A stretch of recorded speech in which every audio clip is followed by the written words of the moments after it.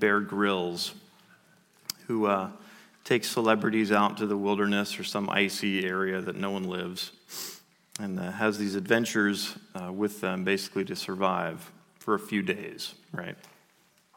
And so they eat disgusting things and they rappel down these sheer cliffs and learn to do all these kind of survival things that only Navy SEAL type people know. And almost without fail, the celebrities who agree to do this show end up doing three things, okay? One, they're humbled by being with him. They're humbled by being with him. So most have seen him in his shows and other stuff that he's done in the past. And so there is something, though, about being in these really capable hands that humbles you, and especially if you're a Hollywood actor or actress, right? So they don't show up saying, well, here's a piece of advice I have to give to you, and here's how we should really, scale this icy sheer cliff. They're just humbled because they're out of their element. So that's the first thing. Number two, they risk more. They risk more. So every star inevitably says something like, normally I wouldn't do this, but Bear Grylls is telling me to do this, so why not? And then they do it, right? They're bolder because they're in those capable hands, and so they risk differently because they're with him. There's a kind of freedom that happens by being in that situation of trust. That's number two. Number three, they're surprised at how much he does with so little. They're surprised at how much he does with so little. So he finds resources, that you all need in nature and little grubs to eat, and the parachute cord ends up being this elaborate shelter and the branches and all this stuff, where it doesn't seem like there's anything medicinal around, anything to eat around, anything that's going to provide shelter around, and somehow he works with very, very little, and they just walk away being very impressed by that. So there's something humbling, freeing, and impressive about being in very capable hands. And this is kind of our response when we see those things at work, right? We're humbled as well by, say, the power of a storm. Or we're freed when we feel like we can really trust the person we're with in a way. And we're impressed when someone can take the same tools that are in your garage, right? And the same materials that are in your garage and make something incredible out of it that you never could have done. We're impressed by those things as well. So humility and freedom result from knowing that you are in capable, powerful hands. And this is part of the reason why the scriptures are so insistent that we take note at how God works. And to not forget what he does, the kinds of things he does, the kinds of actions that he takes. So in Psalm 78, as an example, Asaph says, I will open my mouth in a parable. I will utter dark sayings from of old, things we have heard and known that our fathers have told us. We will not hide them from their children, but tell to the coming generation the glorious deeds of the Lord and his might and the wonders that he has done. We'll tell the next generation that they might know them, children yet unborn, and arise and tell them to their children, so that they should set their hope in God. Why would telling your kids about what God does help them to hope in God? It's because when you tell your kids or you tell other people what the Lord has done, they're impressed by his power. They trust his skill. They recognize how much God does with so little. And that's why we're to take account of the works of God and see what he does to know what kind of God, or what kind of God he is, who he is. And hasn't it been a delight to see God at work in the book of Acts? Some of the things that he's done, it's just been astounding, right? His promise of power that Christ gave those apostles. Just wait, it'll come, right? The Holy Spirit's going to come and he's going to make you witnesses to the ends of the earth. He's doing that, right? We're seeing that circle widen every week. The power that he's giving to these men to preach and to announce the arrival of the kingdom and to simultaneously heal. To work on this mass scale with thousands of people coming to Christ, and also in these very specific individual cases like Philip and the Ethiopian eunuch. You've seen God at work in the book of Acts. He's doing awesome things. And this morning, we're going to see God's power at work in the life of Saul. And we will be humbled, and we will be invited to a new freedom to trust him by just seeing how he handles this man. So I want to read to us Acts 9, verses 1 through 31. If you brought your Bibles, open up to that. Let's go ahead and stand for the reading of God's word. And I'll read about the conversion of this man named Saul. Here's what it says. I'm reading out of the English Standard Version. If you didn't have a Bible or didn't bring one, there's some in the back in the entryway there. Go ahead and grab one. Here's what it says. But Saul, still breathing threats and murder against the disciples of the Lord, went to the high priest and asked him for letters to the synagogues at Damascus, so that if he found any belonging to the way, men or women, he might bring them bound to Jerusalem. Now, as he went on his way, he approached Damascus, and suddenly a light from heaven flashed around him. And falling to the ground, he heard a voice saying to him, Saul, Saul, why are you persecuting me? And he said, Who are you, Lord? And he said, I am Jesus, whom you are persecuting. But rise and enter the city, and you will be told what you are to do. The men who were traveling with him stood speechless, hearing the voice, but seeing no one. Saul rose from the ground, and although his eyes were opened, he saw nothing. So they led him by the hand and brought him into Damascus. And for 3 days he was without sight and neither ate nor drank.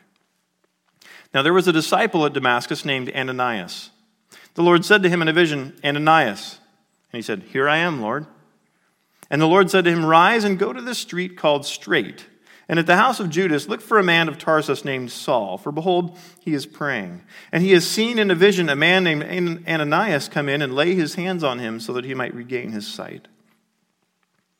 But Ananias answered, Lord, I've heard from many about this man, how much evil he has done to your saints at Jerusalem. And here he has authority from the chief priests to bind all who call on your name. But the Lord said to him, Go. For he is a chosen instrument of mine, to carry my name before the Gentiles and kings and the children of Israel. For I will show him how much he must suffer for the sake of my name. So Ananias departed and entered the house, and laying his hands on him, he said, Brother Saul, the Lord Jesus, who appeared to you on the road by which you came, has sent me so that you may regain your sight and be filled with the Holy Spirit. And immediately something like scales fell from his eyes, and he regained his sight. Then he rose and was baptized, and taking food, he was strengthened. For some days he was with the disciples at Damascus, and immediately he proclaimed Jesus in the synagogue, saying, He is the Son of God. And all who heard him were amazed and said, Is not this the man who made havoc in Jerusalem of those who called upon this name? And has he not come here for this purpose, to bring them bound before the chief priests? But Saul increased all the more in strength and confounded the Jews who lived in Damascus by proving that Jesus was the Christ. When many days had passed, the Jews plotted to kill him, but their plot became known to Saul.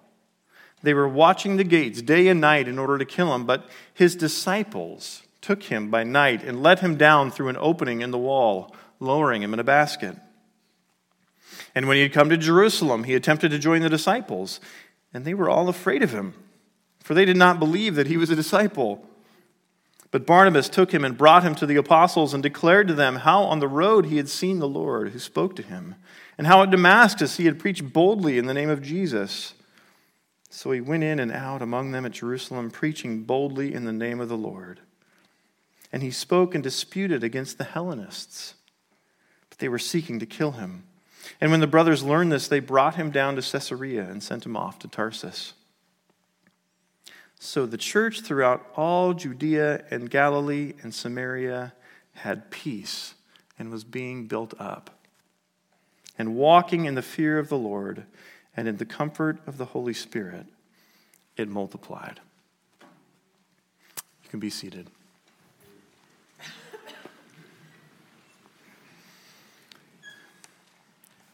Our point is simple this morning. Saul's transformation from persecutor to preacher shows the power of God to save people and accomplish his purposes. That transformation shows the power of God to save people and accomplish his purposes. And the effect that seeing that power is going to have on us is it's going to create humility and freedom in us. You see the outline there on your insert of your bulletin. Saul the persecutor, Saul the persecuting, Saul the persecuted, and a summary report. So let's start with Saul the persecutor. Luke picks up where we left off with this character Saul. If you remember from chapter 8, verses 1 through 3, Saul had approved of this execution of Stephen. He was ravaging the church, it says, dragging them off to prison. And here in chapter 9, we see him up his commitment to snuffing out this new movement called the Way. And he's doing that by offering to purge Damascus of any followers of Christ as well. Okay, Damascus is 135 miles northeast of Jerusalem. It had a substantial Jewish population, and especially since the persecution at Jerusalem, and they were scattered, there were probably a lot of believers there, probably some Greek-speaking Christians. Ananias, we learn, is one of those. But Saul needed letters of permission from Caiaphas, who was the high priest at the time, to have the authority to bring people back under arrest to Jerusalem.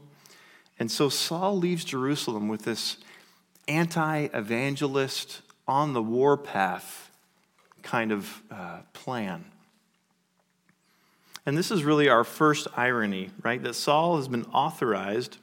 He's traveling with these signed papers as this high authority on the will of Caiaphas. And look how impressive he is in all of his authority.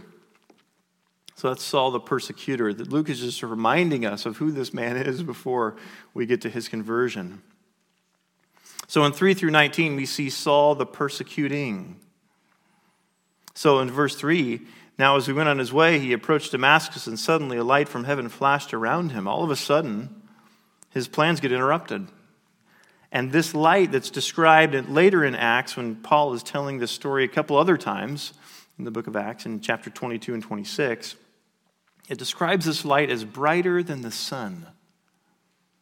Paul also tells us later that it's about noon.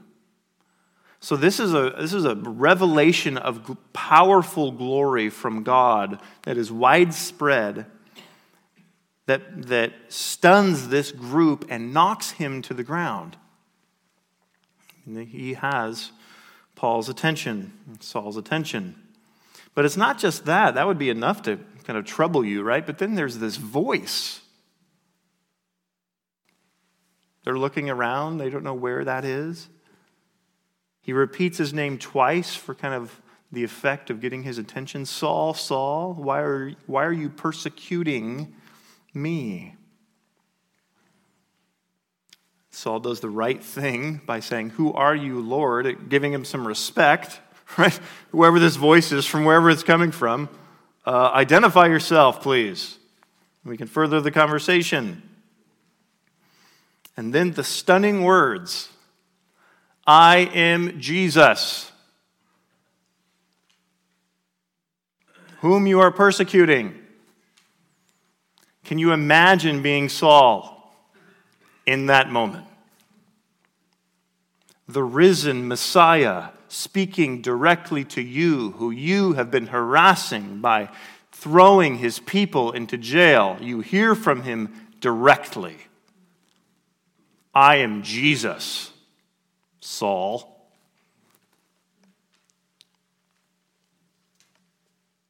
Notice how closely Jesus identifies with his church. When he says to persecute my church is the same as to persecute me. See, I am the head of a body, and I know when my body is harmed. Jesus is so intertwined with the life and health of the church that he identifies with the suffering personally, which makes it all the harder for Saul to hear. He's been persecuting his Messiah.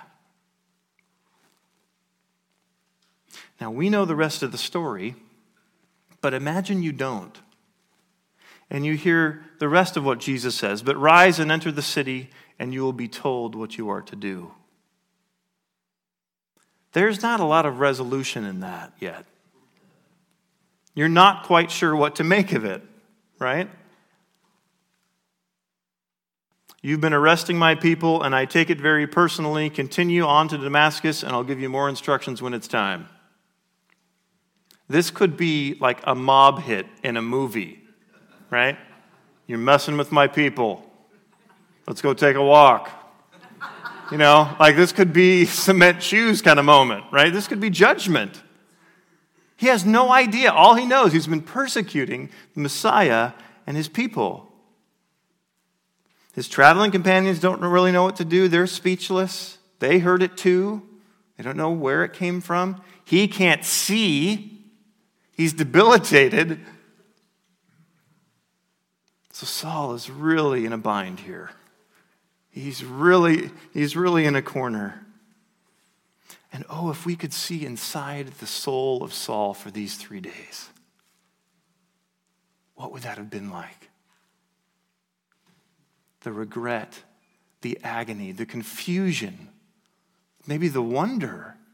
Dots are being connected. Up was down and right was left. The Messiah was risen and talking to him. I mean, imagine what those 3 days were like.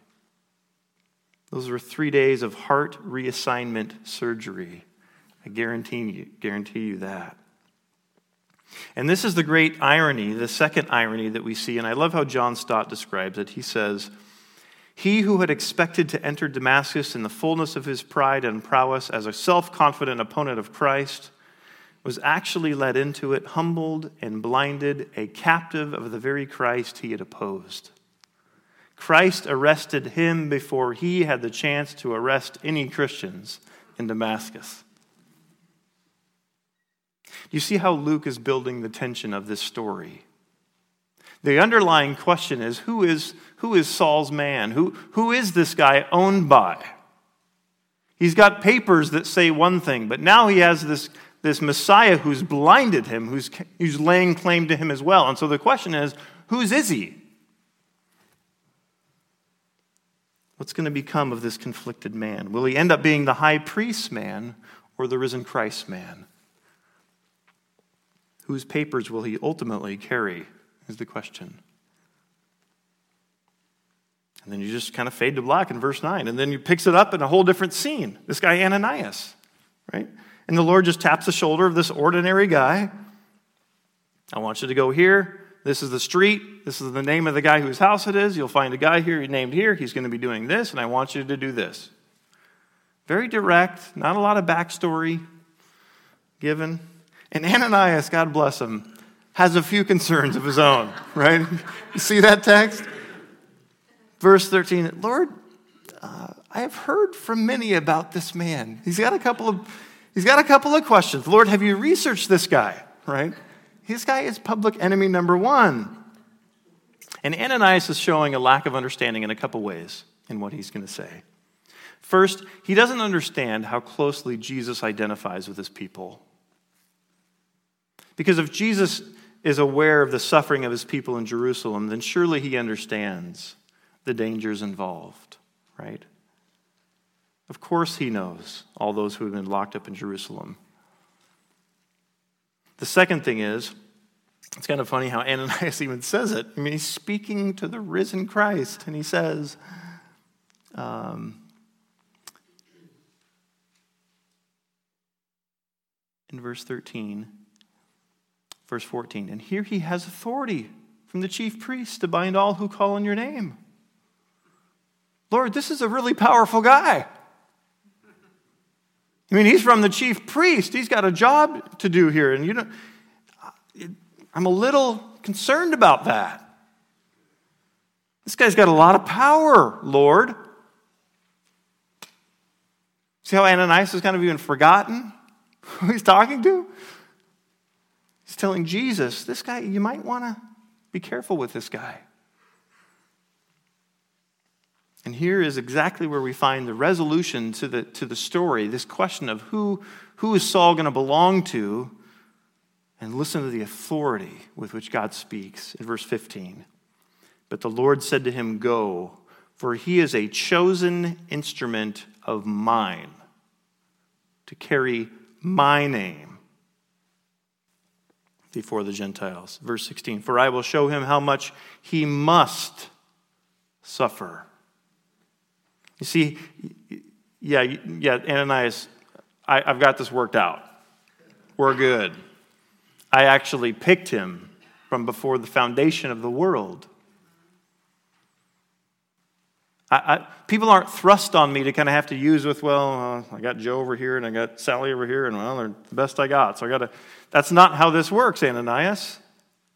I picked this guy from Tarsus.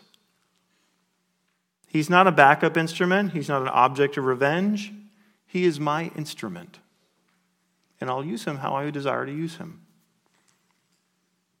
And it's not just some menial task. I mean, this instrument is going to be used to speak of Christ to kings. He says, not only, Ananias, do I have plans for this guy, I've got big plans for him, actually. He's going to be critical to the mission. He's going to suffer for the sake of Christ's name. He's not going to suffer for discrediting the name. He's going to suffer on behalf of Jesus. His answer is basically, Saul is now owned and operated by me. Thank you very much. And Ananias, later, Paul actually acknowledges this in Galatians 1 when Paul says, "And I was advancing in Judaism beyond many of my own people, so extremely zealous was I for the traditions of my fathers, but when he who had set me apart before I was born, and who called me by his grace, was pleased to reveal his Son to me." See, Paul got it. And Ananias would too in time. There's a much bigger plan going on here. Ananias, you're not going to believe what I'm going to do with this guy. So Ananias goes, God bless Ananias. Goes to this house, public enemy number one, and what does he say to him? Brother Saul. Brother Saul. It's an amazing act of faith. In that little statement, imagine how that sounds to Saul, who would probably expect the church to be so grumpy about this, right? Yeah, we're going to kind of let him come in, but through the back door, right? We're not going to put him in ministry for a long time. Brother Saul. That's what he says. And through this ordinary, we don't know much about Ananias because he's probably not all that spectacular of a guy.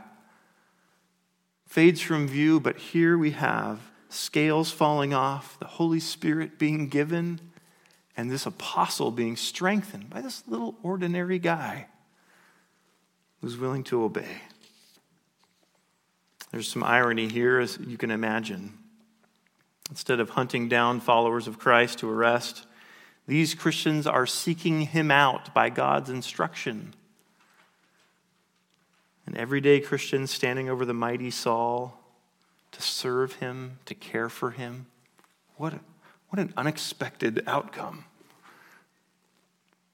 Saul leaves Damascus as a spiritually blind instrument and messenger for the Jewish leaders, and he leaves Damascus as a seeing instrument and messenger for Christ. What a turnaround. So that's Saul the persecuting. Let's look at Saul the persecuted. And we have to move through this text quickly. There's a lot to say here that can't be said. But I want to at least highlight two things that we see from verses 20 through 30. In this reversal now, notice first the examples of God's protection in using Saul for his purposes. I mean, God overcomes the skepticism of the church itself. You can imagine the difficulty of seeing him walk through those doors and not just cringing, kind of everyone being like knife at the ready, kind of thing. these faithful men, Barnabas, Ananias, risking to put him before the body, obedient. You wonder what the New Testament would have been like without Ananias or Barnabas. Faithful guys. Saul is being strengthened physically and in ministry. He's becoming a better and better preacher, it seems, quickly by the power of God. So God's not only showing his power in protecting this man, who's kind of the enemy of both groups in some ways for a while, but he's also helping him to get his feet under him and to grow him and to prepare him for the ministry that he has for him. It's remarkable. You notice that he's preaching with power, and you see what it says in verse 25? They plot to kill him, they're watching the gates, but his disciples, it seems like it's referring to Saul's disciples, or people who are kind of gathered around him in ministry, protect him by God's hand. And so he's being strengthened, he's being protected by God's power.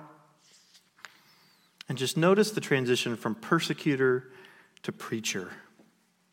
I mean, there is just no downtime.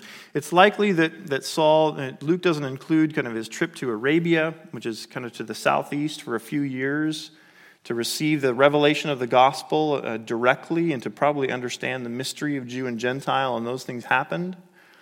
But this text says that he immediately jumped into ministry at Damascus, probably then going out to Arabia, coming back to Damascus. It's probably kind of interwoven in between these verses. But it says in verse 20, he immediately proclaimed Jesus in the synagogues. Can you imagine? One day it's one thing, next day, well, he's the Son of God. Like, what happened with this guy? What is he talking about? It's remarkable how quickly Paul jumps in. Saul preaching Christ. Can you imagine watching Richard Dawkins preach about the glory of Jesus? The North Korean dictator going to the mission field? A Taliban leader confessing Christ? Al Jazeera TV. Imagine we called a congregational meeting to say that we were going to support the ministry of Nicholas Cruz, the former shooter, at the Florida scene. Comes to Christ and is now ministering from prison. Imagine how that proposal might go. This is head-scratching, worlds colliding, upside-down, upending kind of grace. Really, Lord? Brother Saul? Brother Jong-un? Brother Dawkins? Brother Nicholas? The irony is so thick here that the one who is sent out to snuff this religion would be the primary evangelist of it. That the one who caused havoc in Jerusalem now causes a different kind of havoc in Jerusalem. That the ones who were sent to arrest and eventually murder Christians, or Paul, is being hunted by the same people who sent him probably. That the man who stood and watched Stephen dispute and be killed by the Jewish Hellenists is now having similar disputes, maybe even in the same synagogue. You see why all of these ironies are in this text? Luke wants us to notice those. And do you know why? To see the power of God to save. The drastic turnaround 180 that happens in this chapter is saying God is powerful to save. He can turn a man like Saul because God is who he is. That's what this text is saying. So as we think about this text, what is the intended effect of reading this supposed to be on us here today? What are these ironic twists pointing to? What kind of impact should they make? Well, I'm actually going to go backwards from your outline. I'm going to start with number 2 there. Sorry about that. last minute call. And that's this. First, or second on your paper, seeing the power required to sustain a person in serving Jesus Christ calls those in Christ to trust his grace and depend on his resources. Seeing the power required to sustain a person, this guy Saul, in serving Jesus Christ, calls those in Christ to trust his grace and depend on his resources. We said earlier that when you're in capable hands, that there's freedom, there's a willingness to risk, or there's a trust that's there. So when our family piles in the van, our 4 kids aren't like grabbing the edge of the van going, I hope Dad knows how to drive. Because there's an established understanding that I, for the most part, know what I'm doing. And so they bicker and they fight and they put gum on the side of the van and they do all kinds of things in the van but worry. Because there's trust there. They're in capable hands. But when the 16-year-old is driving and the parent is on the passenger side, the dynamic's a little bit different, right?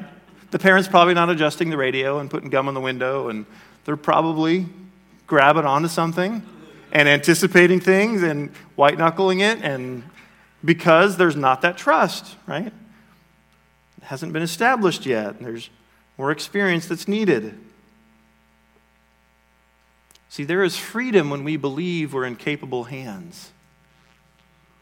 And if God can make a Paul out of a Saul, then that means that his hands are capable, right? And he has the ability to transform. It means that being an instrument of a master this resourceful and powerful causes us to boldly trust and depend on his resources, not on our own. It makes you thankful to be an instrument, right? Do we think that God is capable of transforming us? We could easily say from watching Saul's conversion, normally I wouldn't do this, but if God's capable of changing that guy, like a Bear Grylls kind of a thing, right? Then I can trust him. We risk differently because we see what God's capable of. There's a freedom that comes from this. God can use his church to encourage and guide and confirm things in us. God can strengthen us for the tasks that he calls us to do. God can protect us in ways that we can't anticipate so that we can live risky lives. Now, when we see God's ability, our response is not, well, I'll just sit back because he knows what he's doing.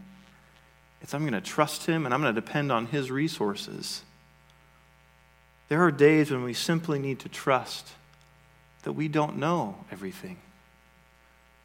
There are times when you won't have the resources necessary to pull it off in your own flesh. By design.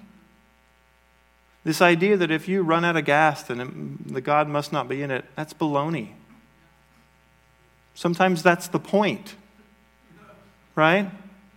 Like, you're out of gas because you're not the point, and your ability has never been the issue.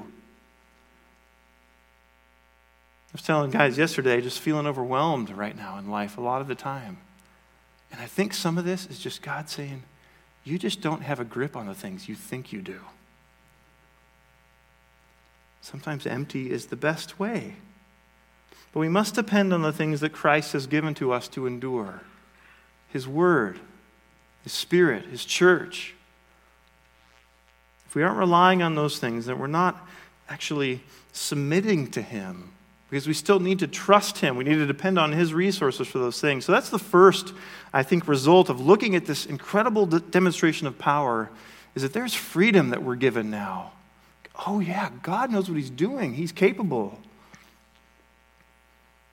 But number 2, implication number 1 on your sheet, is seeing the power required to humble Saul and unite him to Jesus Christ, humbles those who are in Christ, and it removes all other options for the lost. There are some ways that Saul's story is not our story. Right? You might not have heard an audible voice if you came to Christ. You're not an apostle. Sorry, but you're not. Okay? There's a difference in some of those dynamics. But in a lot of ways, Saul's story is the story of every Christian, isn't it? Where each of us in our natural state are committed to a form of religion that will save us from the judgment that we deserve. We are all the not Christ religion when we arrive on planet Earth. And the alternatives might look a little bit different, but they're all not Christ. And we're all dead set on living life without God's help or direction initially. We have total faith in our own sufficiency and ability. We start there, don't we? We feel guilty and condemned because we are guilty and we are condemned. We're frustrated that we're powerless to become the people we desire to become. We're blind to our own spiritual deficits. We're dismissing all this God talk. And then, all of a sudden, grace interrupts us. And we come into contact with this news from heaven, this news bulletin that says that we're in danger, that reveals our true state, that shows that we in fact deserve God's judgment, that we fall miles short of what He asks and commands. But then it says that God has done something to satisfy His own requirements, His own commands. That He's come Himself in the person of Jesus to live the most fully human life that's ever been lived, to die as a sacrificial lamb, trading Christ's body and blood for our sin, where we receive His record and He gets our rebellion and all of God's anger that goes with that.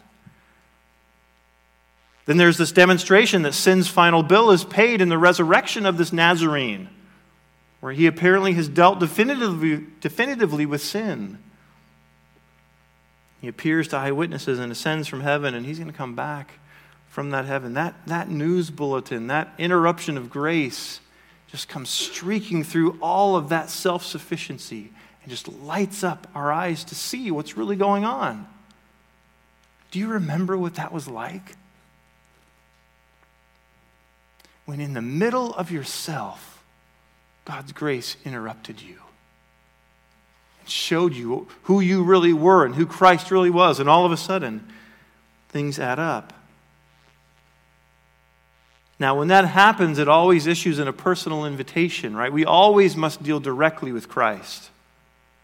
There is no second-hand Christian because of a holy grandfather somewhere 10 generations back. We each face Him directly and personally. We meet Him. It's one thing to see an offer of pardon on a poster somewhere for all those who are guilty. And it's quite another to rip off that poster and to run to the courthouse and to bust into the judge's office and to throw yourself on his mercy. See, all offers only remain offers until there is a response.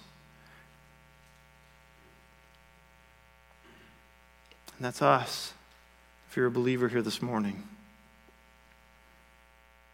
We must personally confess the pipe dream of living our own independent, self-sufficient lives devoid of God. We each have to do that. And admit to having these rebellious hearts and minds that kind of created a God of our own liking that just happens to coincide with our existing life, lifestyle. But then we're tempted to make the basis of the forgiveness for doing all that wrong some promises to read the Bible or to go to church or to help the poor or to do all these things. And God does not accept that form of payment. And so while we confess and we repent and we acknowledge who we are in all of our rebellion, at the same time He puts forward Christ and His life and His death and His resurrection as the means by which we can be made right with God again. The only form of payment that heaven accepts.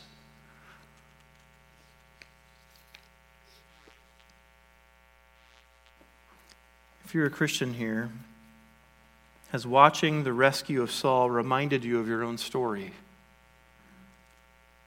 Do you remember that hopelessness? Kind of that trying one thing one week, trying the next thing the next. Do you remember that gut-wrenching realization of how off you were, but yet how available forgiveness was? Do you remember what that was like? This week, it's been interesting just going back and thinking about what that experience was like. Was there an Ananias in your life who pointed you the way? Remember that person? The first thrilling look at Jesus with the eyes of faith, wanting to be with him in times of prayer and in his word and hungering after the truth. We walk a lot of different paths to get to this same grace. But God starts us all in the same way, which is humbled at the cross. We all start there. And so the backstory of every Christian is mercy. We all have that in common if you're a follower of Christ here. And that's very intentional on God's part, because it's like a fixed leash on our pride. You ever seen those dogs who are tied up with those big long ropes or big long leashes and they go running after something? And you just see that rope kind of stretching out and stretching out and stretching out. And you're like, this isn't going to... And there's eventually that end where that end of that leash hits and snaps that dog back, keeps him from running off. I think that's what conversion is for the believer a lot of the time. It's like the end of that leash that pride won't win out because there's this incredibly generous act of God in our lives to be gracious to us that just keeps us from devastating pride. I love what Paul says, what we read earlier, when he says that he's the foremost sinner in that thing that we read, but he says, I received mercy for this reason, that in me as the foremost, Jesus Christ might display his perfect patience as an example to those who were to believe in him for eternal life. Paul, a trophy of God's patience forever. That's why God does that, Paul says. Why did he choose Paul as an instrument? To show that he's patient forever. Have you ever considered the power that needed to be leveraged to break through your pride and to unite you with Jesus Christ? Have you thought about the power necessary to do that? Have you ever tried to convince a stubborn person that they were wrong?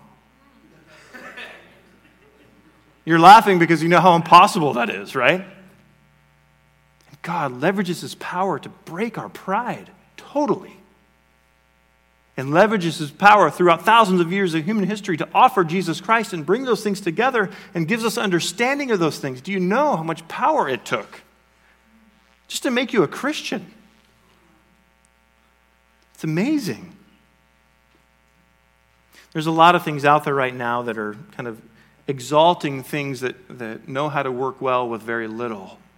Like those cooking shows where people go on and there's like 4 ingredients, right? And they have to make some elaborate, incredible thing out of this little bit. Or there's construction shows where people are they can only use a few basic tools and there's a few piles of wood and they make this beautiful structure.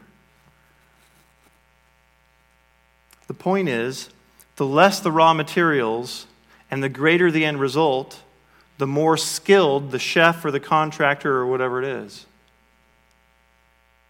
And so God could be saying, all I had to work with was Ben. Like, so full of himself, so empty of grace. It's all I had to work with. You should have seen him. Like, man, talk about rotten, warped wood. And yet God chooses us as instruments. Why? Because the instrument's fancy? Because the materials are that impressive, right? You've never congratulated tools for building a house. And the reason is because it's pointing out the skill of the maker, the craftsman. That's the point. So I'll use a persecutor to get the good news further than anyone else will, because I can, to show my power. This also means that anyone can be an instrument, by the way, which helps us to get the gospel out. Do you see, what's the intended effect of this? The backstory of mercy makes certain things look ridiculous. Like if we're trophies of grace, of God's patience, we're in the display window standing next to each other, a big sign, I am the result of God's eternal patience. You're standing there next to me with the same sign. And we're looking down on one another. We're arguing about petty things with each other while we hold that sign. Do you see how ridiculous that is? Do you see how going back to the time when God leveraged his power to save us keeps us out of 1,000 sins? And it keeps us moving towards people in certain ways that we wouldn't do otherwise if it weren't by grace that we're saved. And what I've been praying is that the net effect of this text and this man and God's power to save him this week would have thousands of consequences in your lives that I would never know and could never anticipate. Because his mercy will mess with those things, won't it? When we go back and think about it.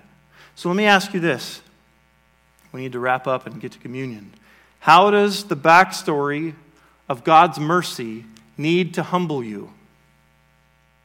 How does the backstory of God's mercy need to humble you? May this be the reference point that our church has as a community again and again. How does it need to humble you? Consider that this week before we take communion this morning.